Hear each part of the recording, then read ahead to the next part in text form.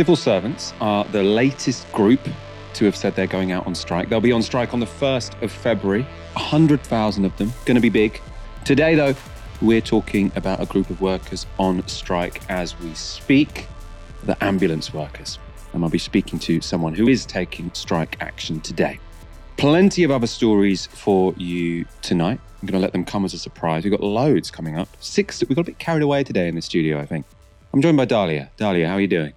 Good. I've had quite a slow day today. Been lowering the tone of my life by reading snippets of Harry's memoir on Twitter. So this will hopefully kind of bring me back into the serious world because I've had a very unserious day.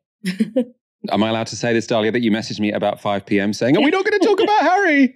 I know. I had so many it's purely selfish. I just wanted to gossip. We talked about it last Friday. I feel like I can't be bothered to, it's not even like a political judgment. Like I don't want to use up Tisky time talking about it. It's just I can't bother to watch the interviews. So I'm not up to date on it. Maybe something will happen that grabs my attention in the coming days. Ambulance workers are currently out on a 24-hour strike. The dispute is over pay and conditions. The government offered ambulance workers a 4.75% pay rise last year, but the unions argue that isn't nearly enough to offset the rising cost of living, with inflation having hit 11% in 2022. But ambulance workers have also expressed concern over the broader crisis in the NHS and falling standards of patient safety. Data from NHS England shows that ambulance response and waiting times in November hit the worst level seen in the country since records began. That's due to understaffing and a lack of hospital beds, meaning that ambulances aren't able to transfer their patients. Instead, they have to wait outside hospitals until there's space, which means the ambulance isn't free to respond to other emergencies. An ambulance worker on strike in Gateshead summarised the situation like this. Can't work like this anymore. The government needs to see that the NHS needs investment. The NHS is broken. The staff are broken. It's every time you come to work, it's like, what next? You know, our patients are suffering. We're queuing for hours on end in A&E. We can be here 12 hours, but only see two patients because we're queuing for 5-6 hours with each patient. Something's got to happen. We need help. Over in Westminster, the ambulance dispute has become tied up in a debate over proposed minimum service laws for strike days. And when he introduced that legislation to Parliament yesterday, Grant Shapps made a dig at the ambulance unions. A lack of timely cooperation from the ambulance unions meant employers could not reach agreement nationally for minimum safety levels during recent strikes, and health officials were left guessing at the likely minimum coverage, making contingency planning almost impossible and putting everyone's constituents' lives at risk. The ambulance strike plan for tomorrow still do not have minimum safety levels in place. And this will result in patchy emergency care for the British people, and this cannot continue. Rishi Sunak made a similar point this afternoon at PMQs. But he talks about what's terrifying, Mr. Speaker. What's terrifying is right now. What's terrifying is that right now, people not knowing whether when they call 999, they will get the treatment that they need. Now, Mr. Speaker, in Australia and Canada and the US, they ban strikes on blue light services. We're not doing that. All we're saying is that in these emergency services, patients should be able to rely on a basic level of life-saving care. Why is he against that, Mr. Speaker? There's not a minimum level of service any day because they've broken the NHS. That was Keir Starmer's response. We can play you now the response to the government from the two unions that represent the ambulance workforce. This was what Rachel Harrison from the GMB had to say. I can guarantee you that GMB, local teams and representatives across the country have worked around the clock with local employers to make sure that emergency procedures are in place. On the last strike day, what we actually saw was paramedics, emergency care assistants and others leaving the picket lines to go and attend to emergencies. So our members do not want to put lives at risk, but what they're saying to us is lives are being put at risk every single day, regardless of the strikes. Speaking to the BBC, this was the General Secretary of Unison, Christina McAnay. I find it quite appalling that at a time when we've been calling for safe staffing levels in the NHS, it seems that the only time the country will get safe staffing levels if the government bring this legislation in is when we actually take strike action. Is that the message they want to send out? Because that's the message is at the moment. People have had an appalling service in the NHS. It's utter chaos at the moment. And that's including the ambulance service. So to talk now about bringing in minimum standards and minimum staffing levels is a total distraction. They're trying to distract from their inability to run the NHS. The statistics appear to back McAnay up. The Office for National Statistics has this week revealed that, bar the pandemic, Britain is experiencing its highest levels of excess deaths since 1951. In 2022, 50,000 more people died than usual in the UK. In the Christmas week alone, there were 1,600 more deaths than would be expected at that time of year. Now, causes for excess deaths are hard to determine. We have experienced a bad wave of flu, and the after effects of COVID are difficult to pass. But medics have been clear that the current crisis in the NHS is doing serious damage. This is what the president of the Royal College of Emergency Medicine had to say. Our own analysis indicates that an estimated 300 to 500 patients are dying per week across the UK associated with long waiting times in emergency departments. This is awful, distressing, and completely unacceptable. The health system is not functioning as it should. Earlier, I spoke to George Solomon, an ambulance worker on strike today. I began by asking him why he feels strike action is necessary. The last 10 years, we've seen a dramatic impact on our work, the way we work, how we work. Ambulances are waiting 2, 3, 4 hours outside of hospitals because they can't get patients in. And, the anger you can sense from the patients, it literally can warm your hands on it. And we try to explain to them why this is all happening, the cuts the government has brought in, the lack of staff and so forth. And, the pressure has got so much. And when you're not getting a decent salary to compensate you for a job, which inevitably will lead to you having musculoskeletal problems and mental health problems, because it's the nature of the job. You don't deal with high-stress situations for most of your life and not have a repercussion on yourself. You feel you're being cheated and basically downgraded as a human being by this government that doesn't really value you and mocks you with some clapping episode during COVID. I mean, we've all heard the statistics about how long people are having to wait now for ambulances, how all the targets are essentially being missed. Could you talk about how, from a personal perspective, from a worker's perspective, how does that feel? How does your day-to-day experience of working in the ambulance service, how has that changed now to say, well, before the pandemic and then I suppose before the Tory government's entered? Well, I've been doing the job 20 years, so that's quite a long time. In the last 7 years, we've literally become the gatekeepers for the NHS. What we do basically now from day to day is actually re-triage the patients before they even get to the hospital. And what I mean by that is we're constantly having pathways which we can send patients down. For example, if a patient doesn't have the correct pain relief, he's got used to their pain relief, and we realise that the hospital isn't the best place for him, we phone their GP, we arrange appointments for them, maybe to go to a pain management clinic. Alternatively, if it's an old lady, male, female, who's fallen and hurt themselves, but the injury isn't serious, we can organise a district nurse, or we can organise discussion with the falls team who will come in and check their home for trip hazards, arouse on beds and so forth like that. I mean, it has got to that point where we're doing a totally different job from 20 years ago. Absolutely different. So before, your job, I suppose, was to keep a patient safe while they were on their way to a hospital. Now, a big part of your job is to try and keep that patient away from the hospital, partly because it's completely overwhelmed. Can we talk about the negotiations that are currently ongoing between the union and the government and the NHS employer? I mean, from your perspective, what kind of deal would be acceptable when I know you're not being balloted on a sort of proposed agreement at the moment, but if you are balloted on a proposed agreement, what will you be looking out for in particular?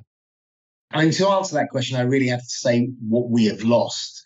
I mean, For us to get back to our 2010 salary, we need to get a 15% pay increase, because we've lost so much.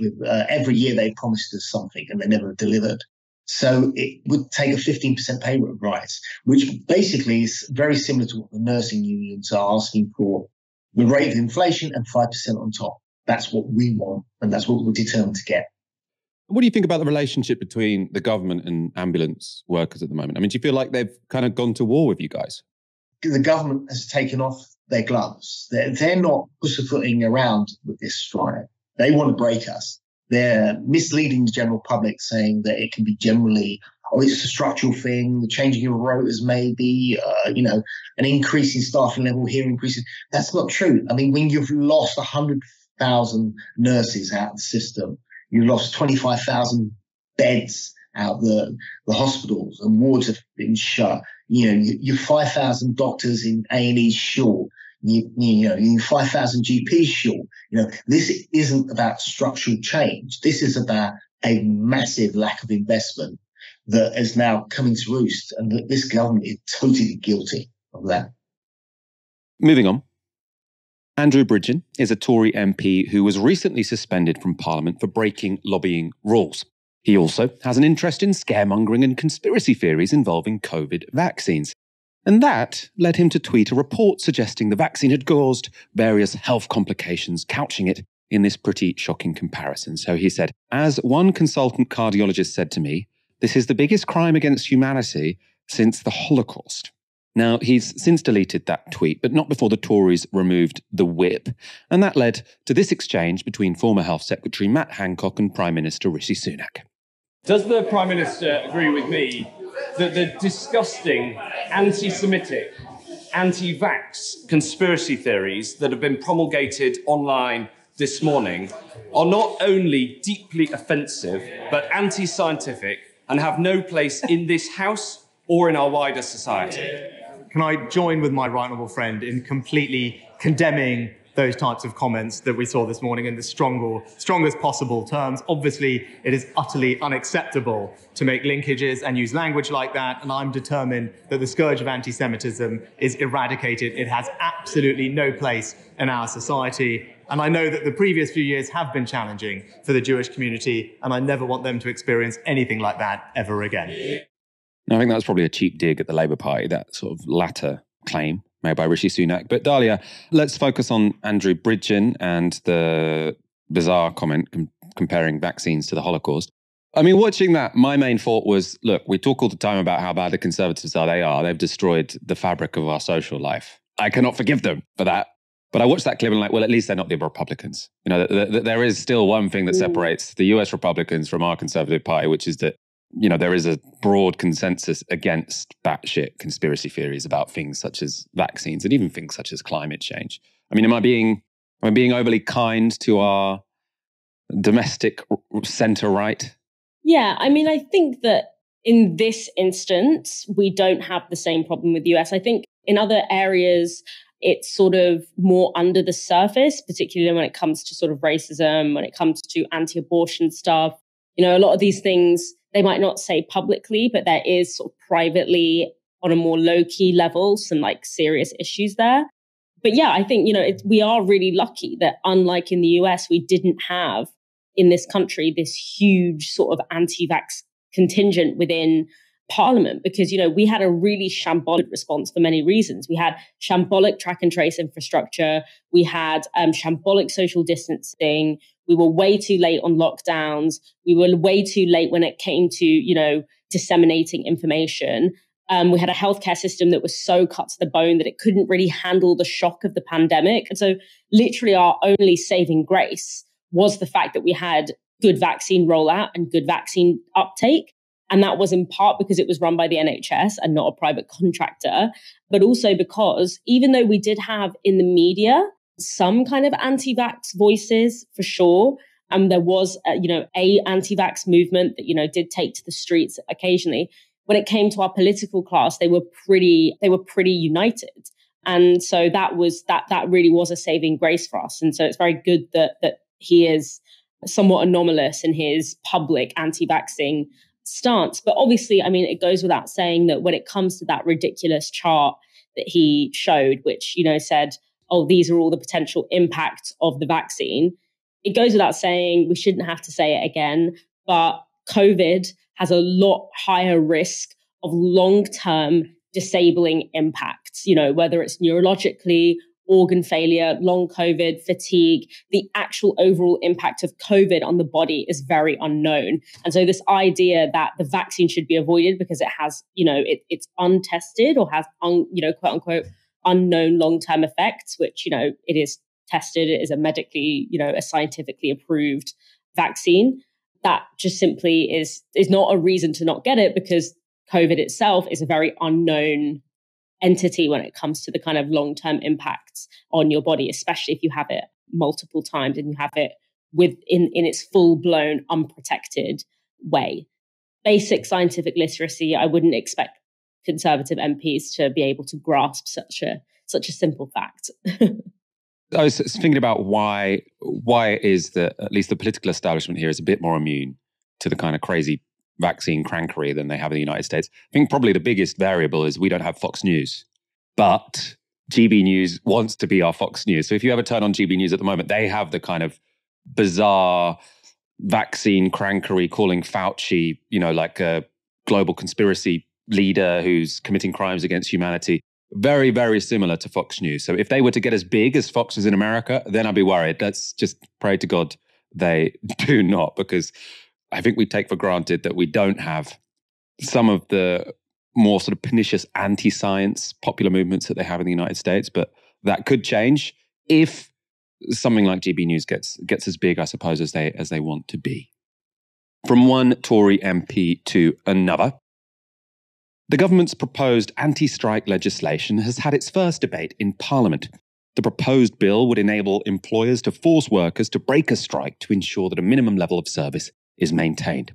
Sectors that could be affected include the health services, fire and rescue and transport. But the proposed law would also limit the right of teachers to strike. It follows a National Education Union ballot of its members, which closes on Friday and is expected to result in the biggest industrial action by teachers in many years.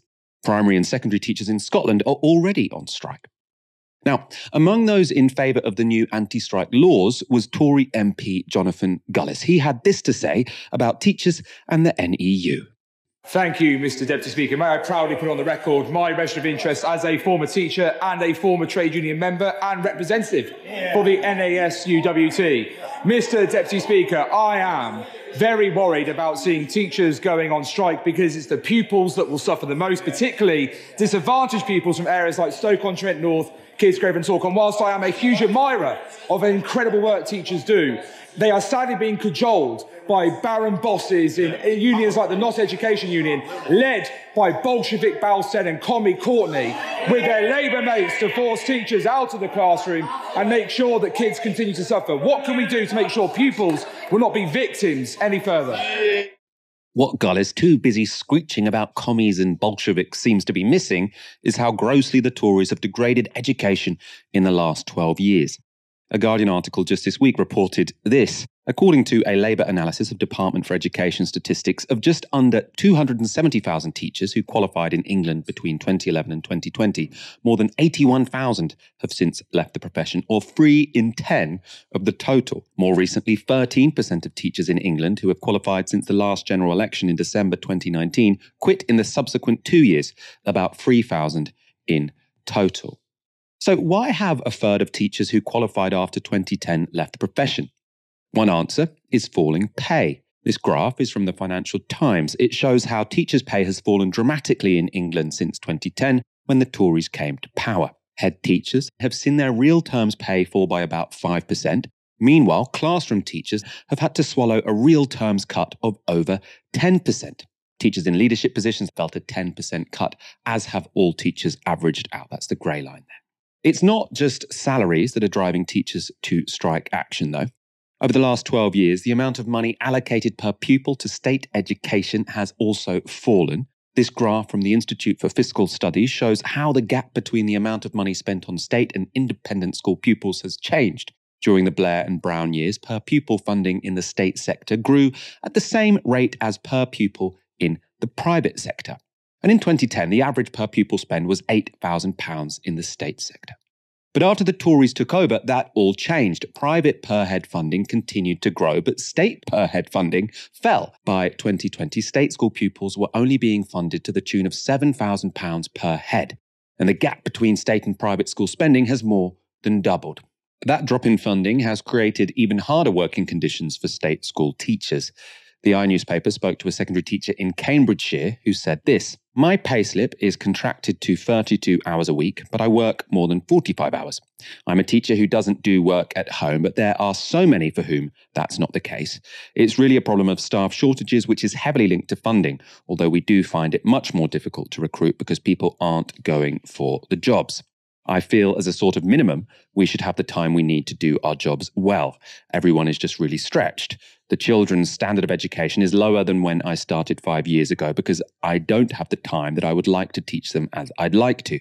The classes are massive, literally not enough chairs or tables in the classroom, which means I'm not able to give them the time and attention they need, and I'm not able to give my lesson planning the time it needs, and that is because I want to have a break when I get home. That seems fair enough to me. No teachers take going on strike lightly. Certainly I don't. For me, it will be a last course of action, but the situation we are in is not sustainable. And if you're going to look at the bigger picture, which is about where is education going, then a more drastic form of action is needed for things to change." That was Laura, a secondary school teacher who is presumably both a Bolshevik and a commie.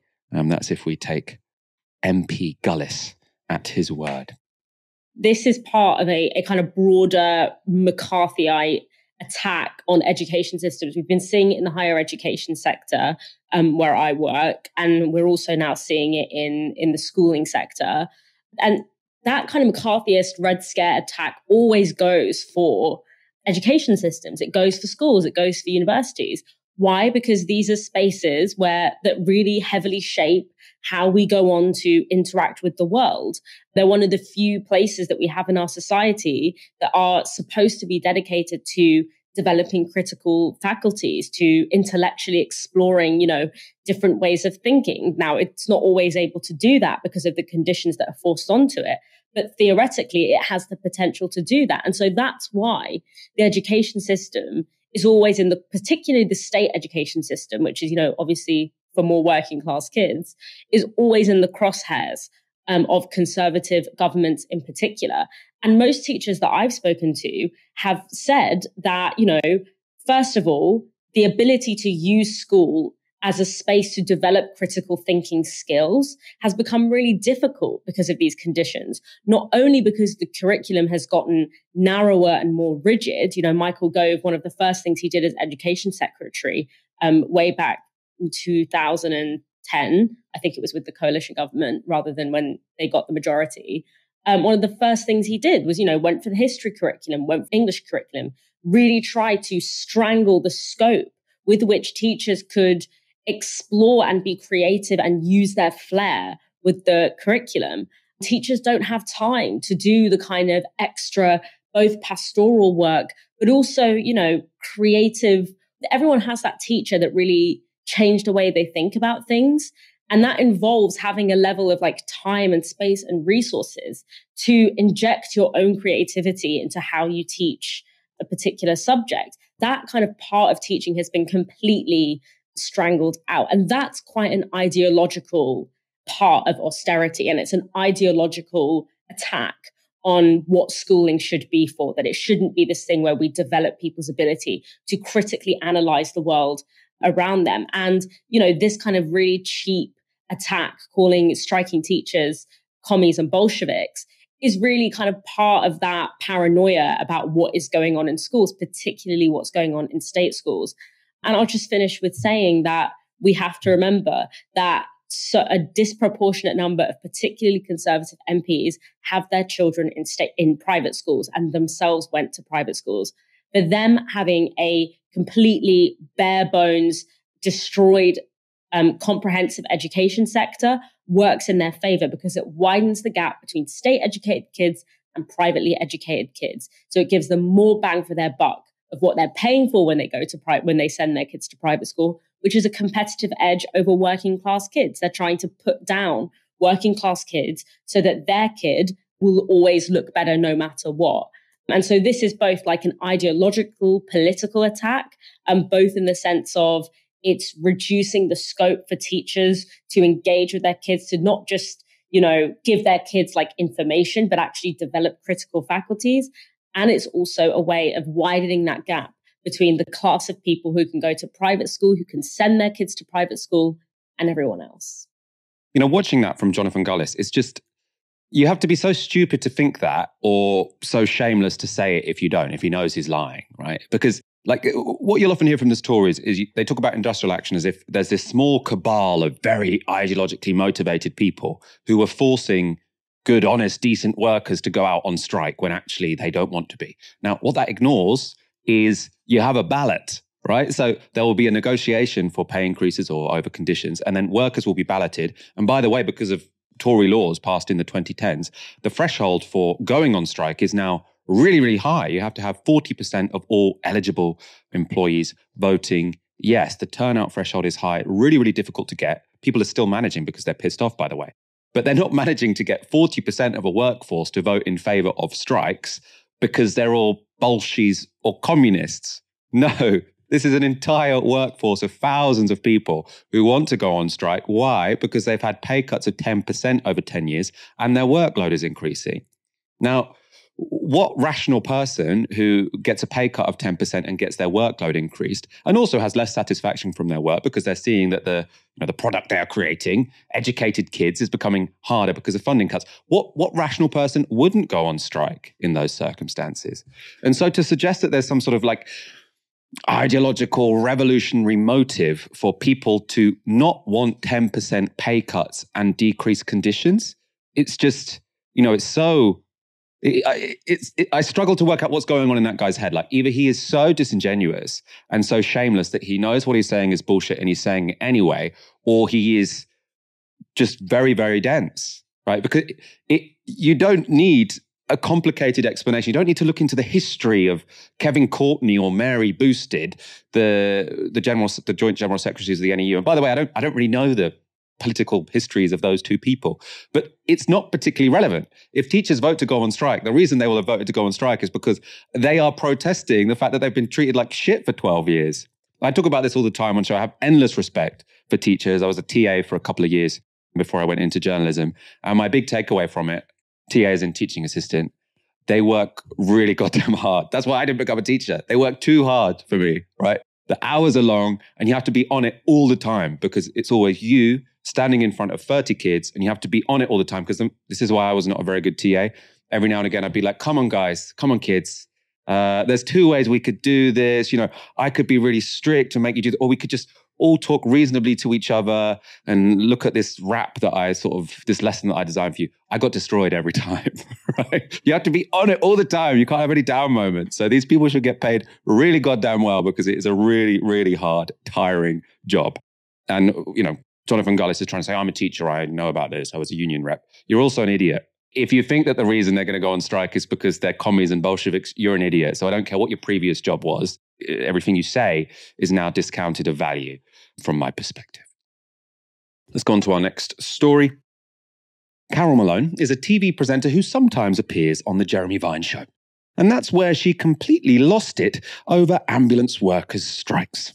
These strikers and union bosses are weaponising frailty and sickness to get more money in their pay packet. Withdrawal of labour in the health service is an archaic bludgeoning tool to get more money. And you cannot do that in vital services like healthcare. These journalists and strikers, they're engaging, it's emotional blackmail. That's what it is. It's emotional blackmail. And they're exploiting their monopoly that they have and the sentimentality around the NHS. We've got to stop pretending that the ambulance workers are badly paid. They are not badly paid.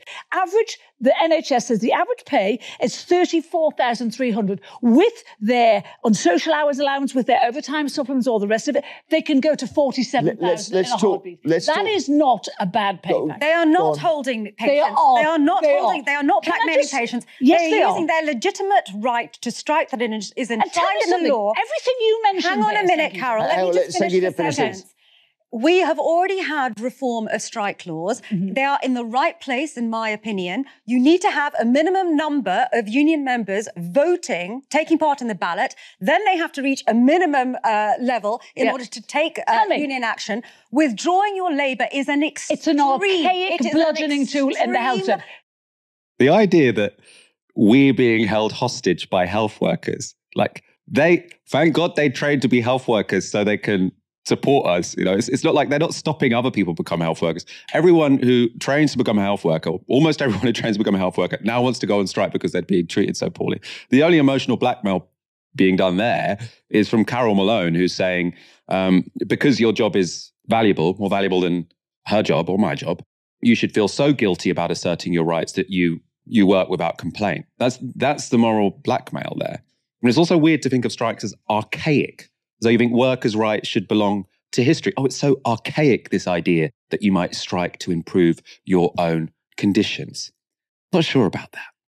On pay, this is a bit more complex. Malone is right about paramedic pay on one sense. According to the Nuffield Trust, if fully qualified, the average wage of paramedics is about £47,000 per year, but that's when including overtime. So actually, their salaries haven't been damaged as much as other people in the NHS because their working patterns are so reliant on overtime. Their salaries, though, are still expected to drop by 4% over the next year. And the ambulance service also involves 25,000 support staff, as well as ambulance workers who aren't paramedics. Across all ambulance workers, real terms annual salaries had only risen by £91 between 2010 and spring last year. And that's, of course, now been completely wiped out by inflation.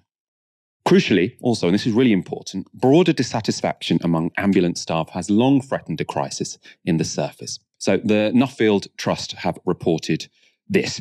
1 in 10 paramedics, that's 1,760 people, left active service in the year to June 2022, exceeding the number of joiners in the same period. Over 1 in 4 paramedics reported that they would leave their role as soon as they could find another job. This compares to less than 1 in 5 nurses signalling the same intention.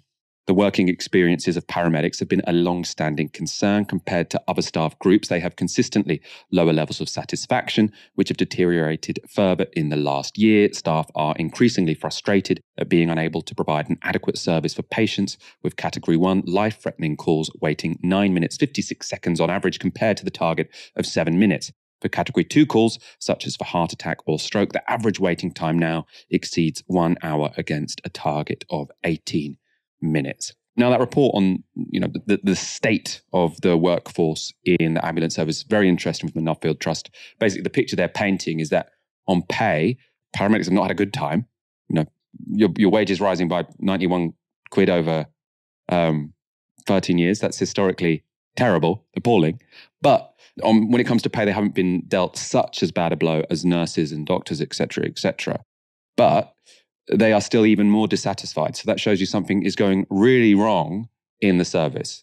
Now, presumably, that's because of the amount of overtime they're being asked to do, that they're being understaffed, that they're having to wait for hours to unload patients. So whereas before they would answer sort of 5 to 6 calls a day, now it's only 2. They see that they're not doing their job badly. They're not doing their job well because they're not able to do their job well. That's very demoralizing. Of course it is. And so lots of people want to leave the service. Basically, what you have here is Carol Malone, who's never worked, a shift in her life as an ambulance worker, given this national platform to talk about what it's like to be an ambulance worker and what ambulance workers do and don't deserve. And she very cynically is deliberately illiterate with her statistics. Like, she takes this one figure, which is, the salary number for a specific group of people who work in the ambulance workforce, rips it from its context and uses it to undermine what an entire industry is saying. And, it would be one thing if she was saying this, on her dining table or in the comfort of her own home or yelling it at the TV. But she's not. She's being given this elevated national platform where it's being broadcast to thousands of people. And it's incredibly frustrating because when a workforce goes on strike, they are communicating to us that something is not okay. Like, the workforce is not okay. And do you know how they know that? Like where they get that information from? It's not from decontextualized statistics. It's not from, whatever agenda they might have, and Carol Malone was very clear there. She talked about the sentimentality around the NHS, the monopoly of the NHS. She's kind of hinting there what she really feels, which is that the NHS as a public service, as a nationalized service shouldn't exist. But that's, a whole other conversation.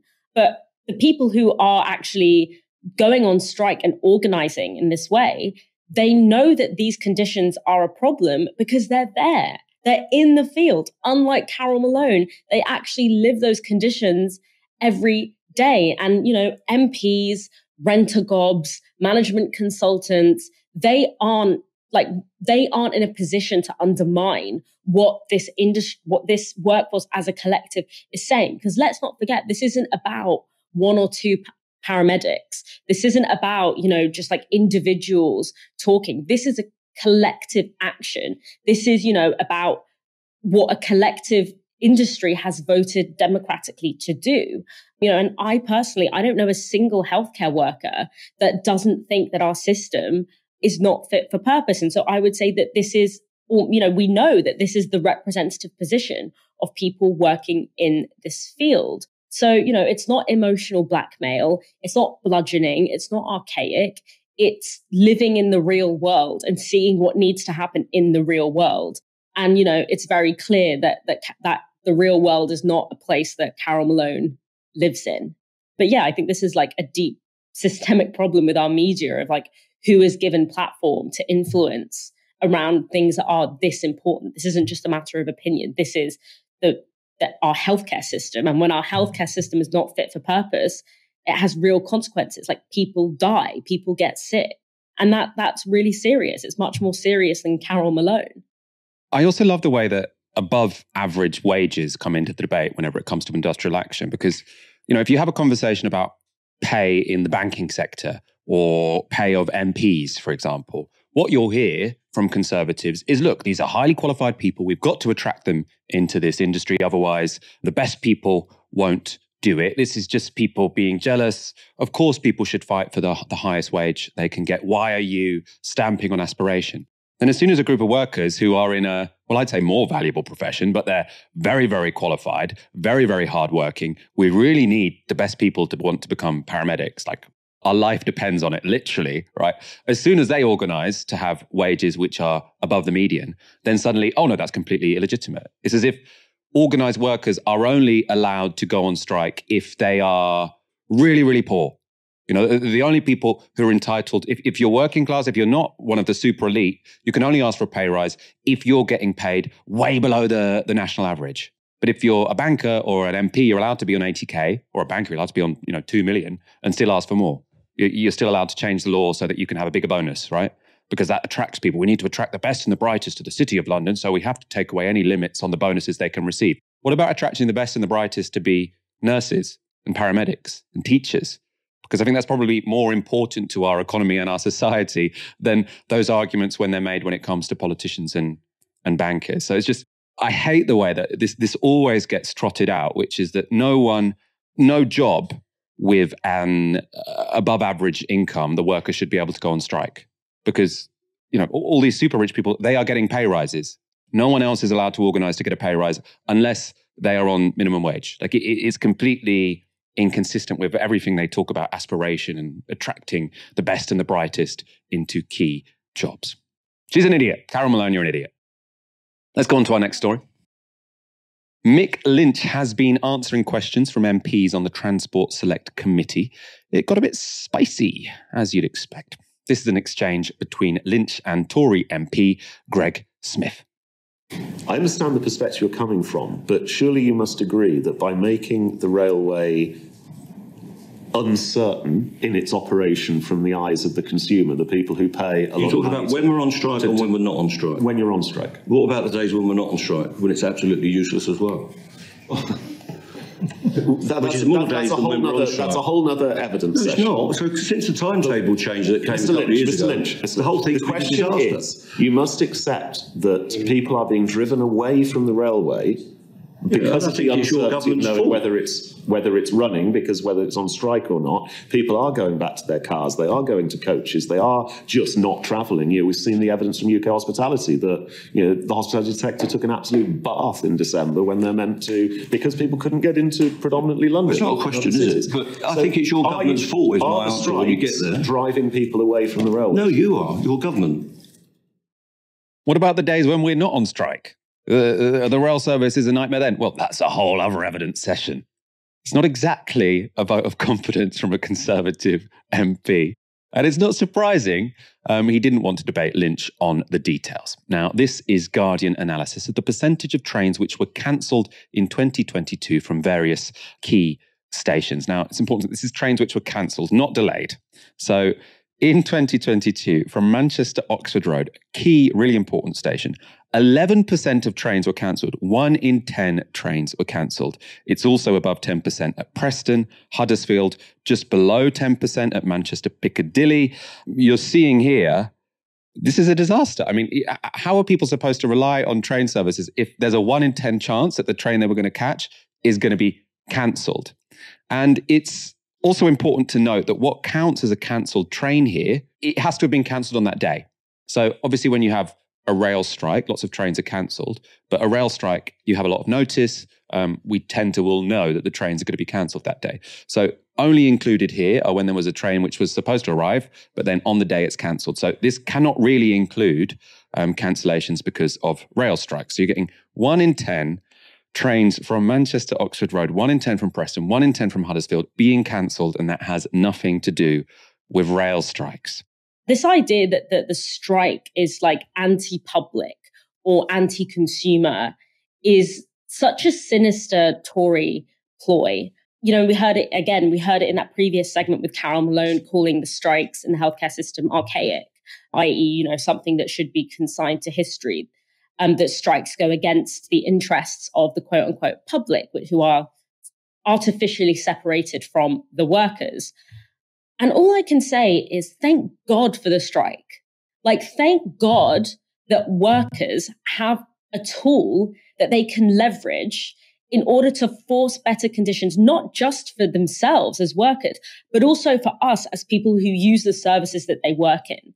As someone who wants to live in a society where I can expect that a train is going to come on time, or I can expect that it's not going to be cancelled, or I can expect that, I'm not going to be on a 4-hour train with standing room only because it was overbooked or because another train before it was cancelled. As someone who wants to know that if I call an ambulance in, a normal time, that ambulance will be able to come in a reasonable time frame, and that there will be reasonable infrastructure and provisions that I will be taking care of. As someone who wants to be able to reliably use, the transport system and the healthcare system, thank God that the people who actually know what needs to happen in order to make it work, thank God that they actually have a tool that they can use to force change. Because if they win, we all win. If they win, we have a better NHS. If they win, we have a better railway service. Because if we didn't have that tool, if workers didn't have that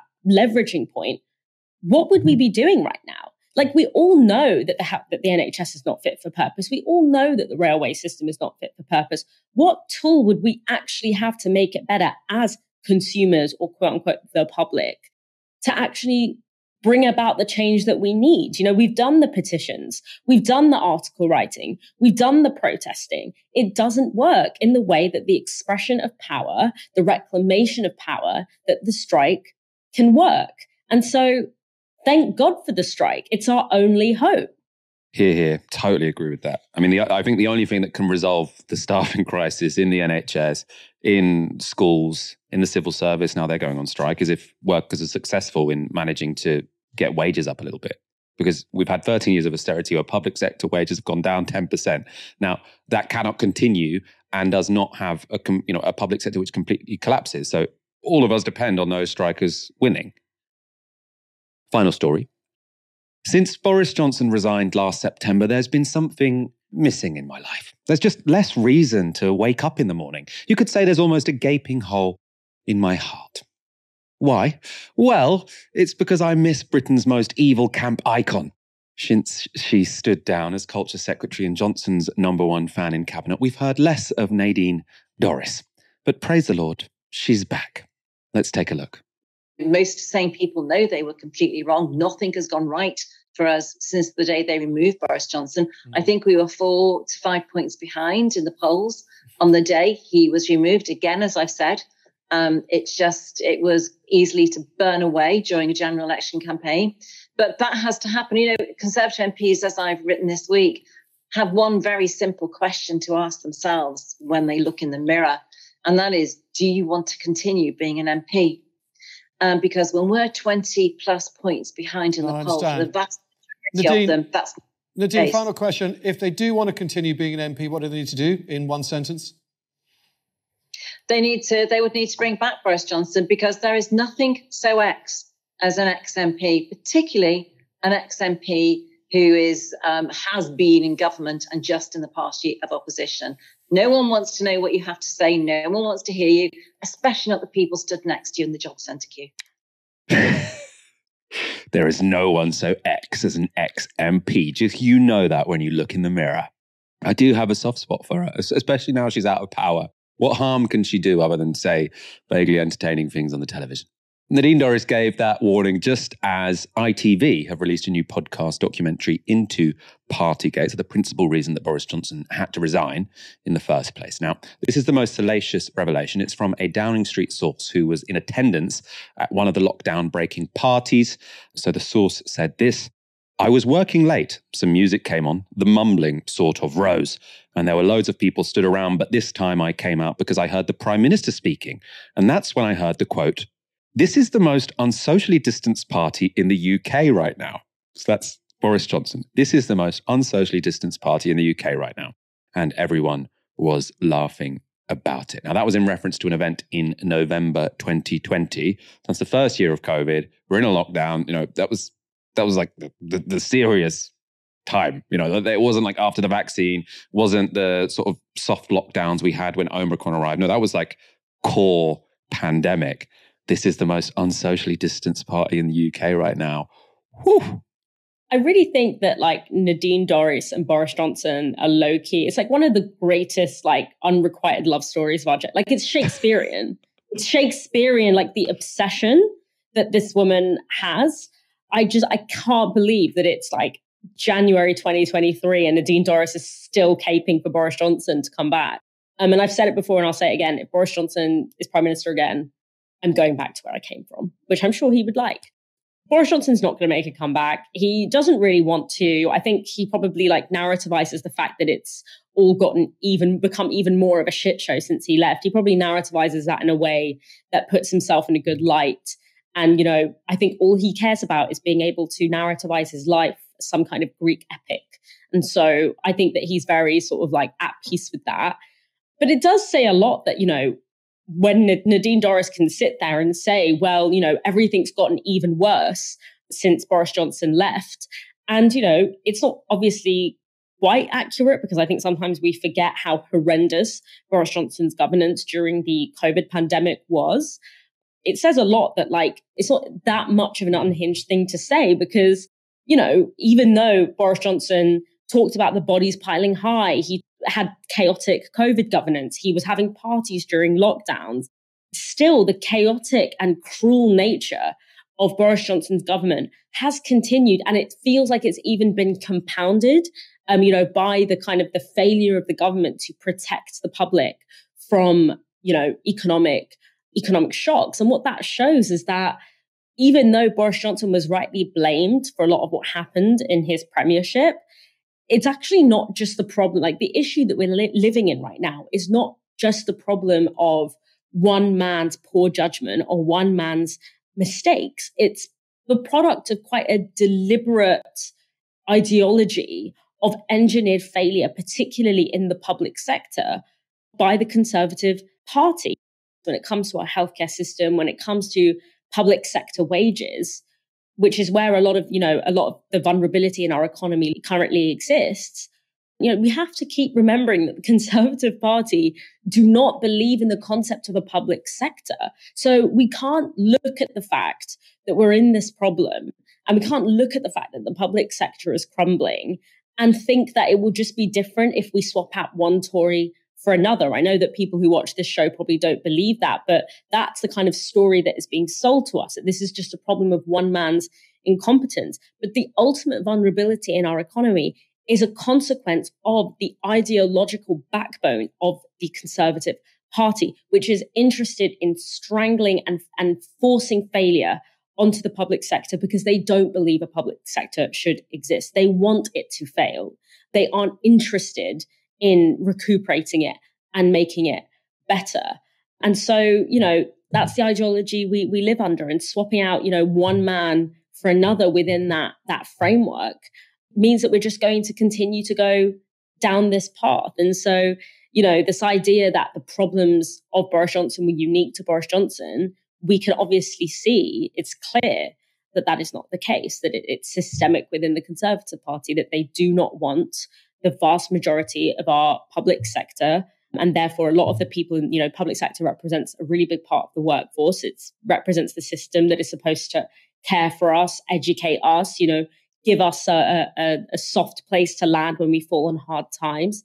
They don't believe that should exist. And that's why we're in the issue that we're in. Yeah, I think the idea of Boris Johnson, he's not going to come back, essentially. You can quote me on that. If he does, I'll feel a bit silly, but whatever. I also think if he comes back, it's not going to save the Conservative Party. One reason is, the Privilege Committee is about to start. I think he's going to have to give evidence. We're going to hear a bit more about Partygate, which is going to be less of headline news because he's not Prime Minister anymore. But if he were to have another significant position, that would again be a bit of a media storm. More significantly though, and I think this is, obviously it's because of terrible circumstances, but I feel like the one silver lining to the chaos we're seeing this winter is that people are finally talking about what really matters, the real crime which was done to this country over the past 12 years, which was austerity, right? The real crime done to this country wasn't, Brexit does seem to have been pretty bad now in terms of the consequences. But in terms of the real piece of self-harm, I think, was austerity. And with Boris Johnson, we were constantly talking about, moral failings, we talk about wallpaper, etc. Now, it's not that these things don't matter, but they definitely aren't the most important thing in politics, right? The most important thing in politics is how policy affects real people. And when we're talking about that, it is cuts to education, it is cuts to, or a funding squeeze in the health service, cuts when in relation to need, etc., etc. This is what really matters.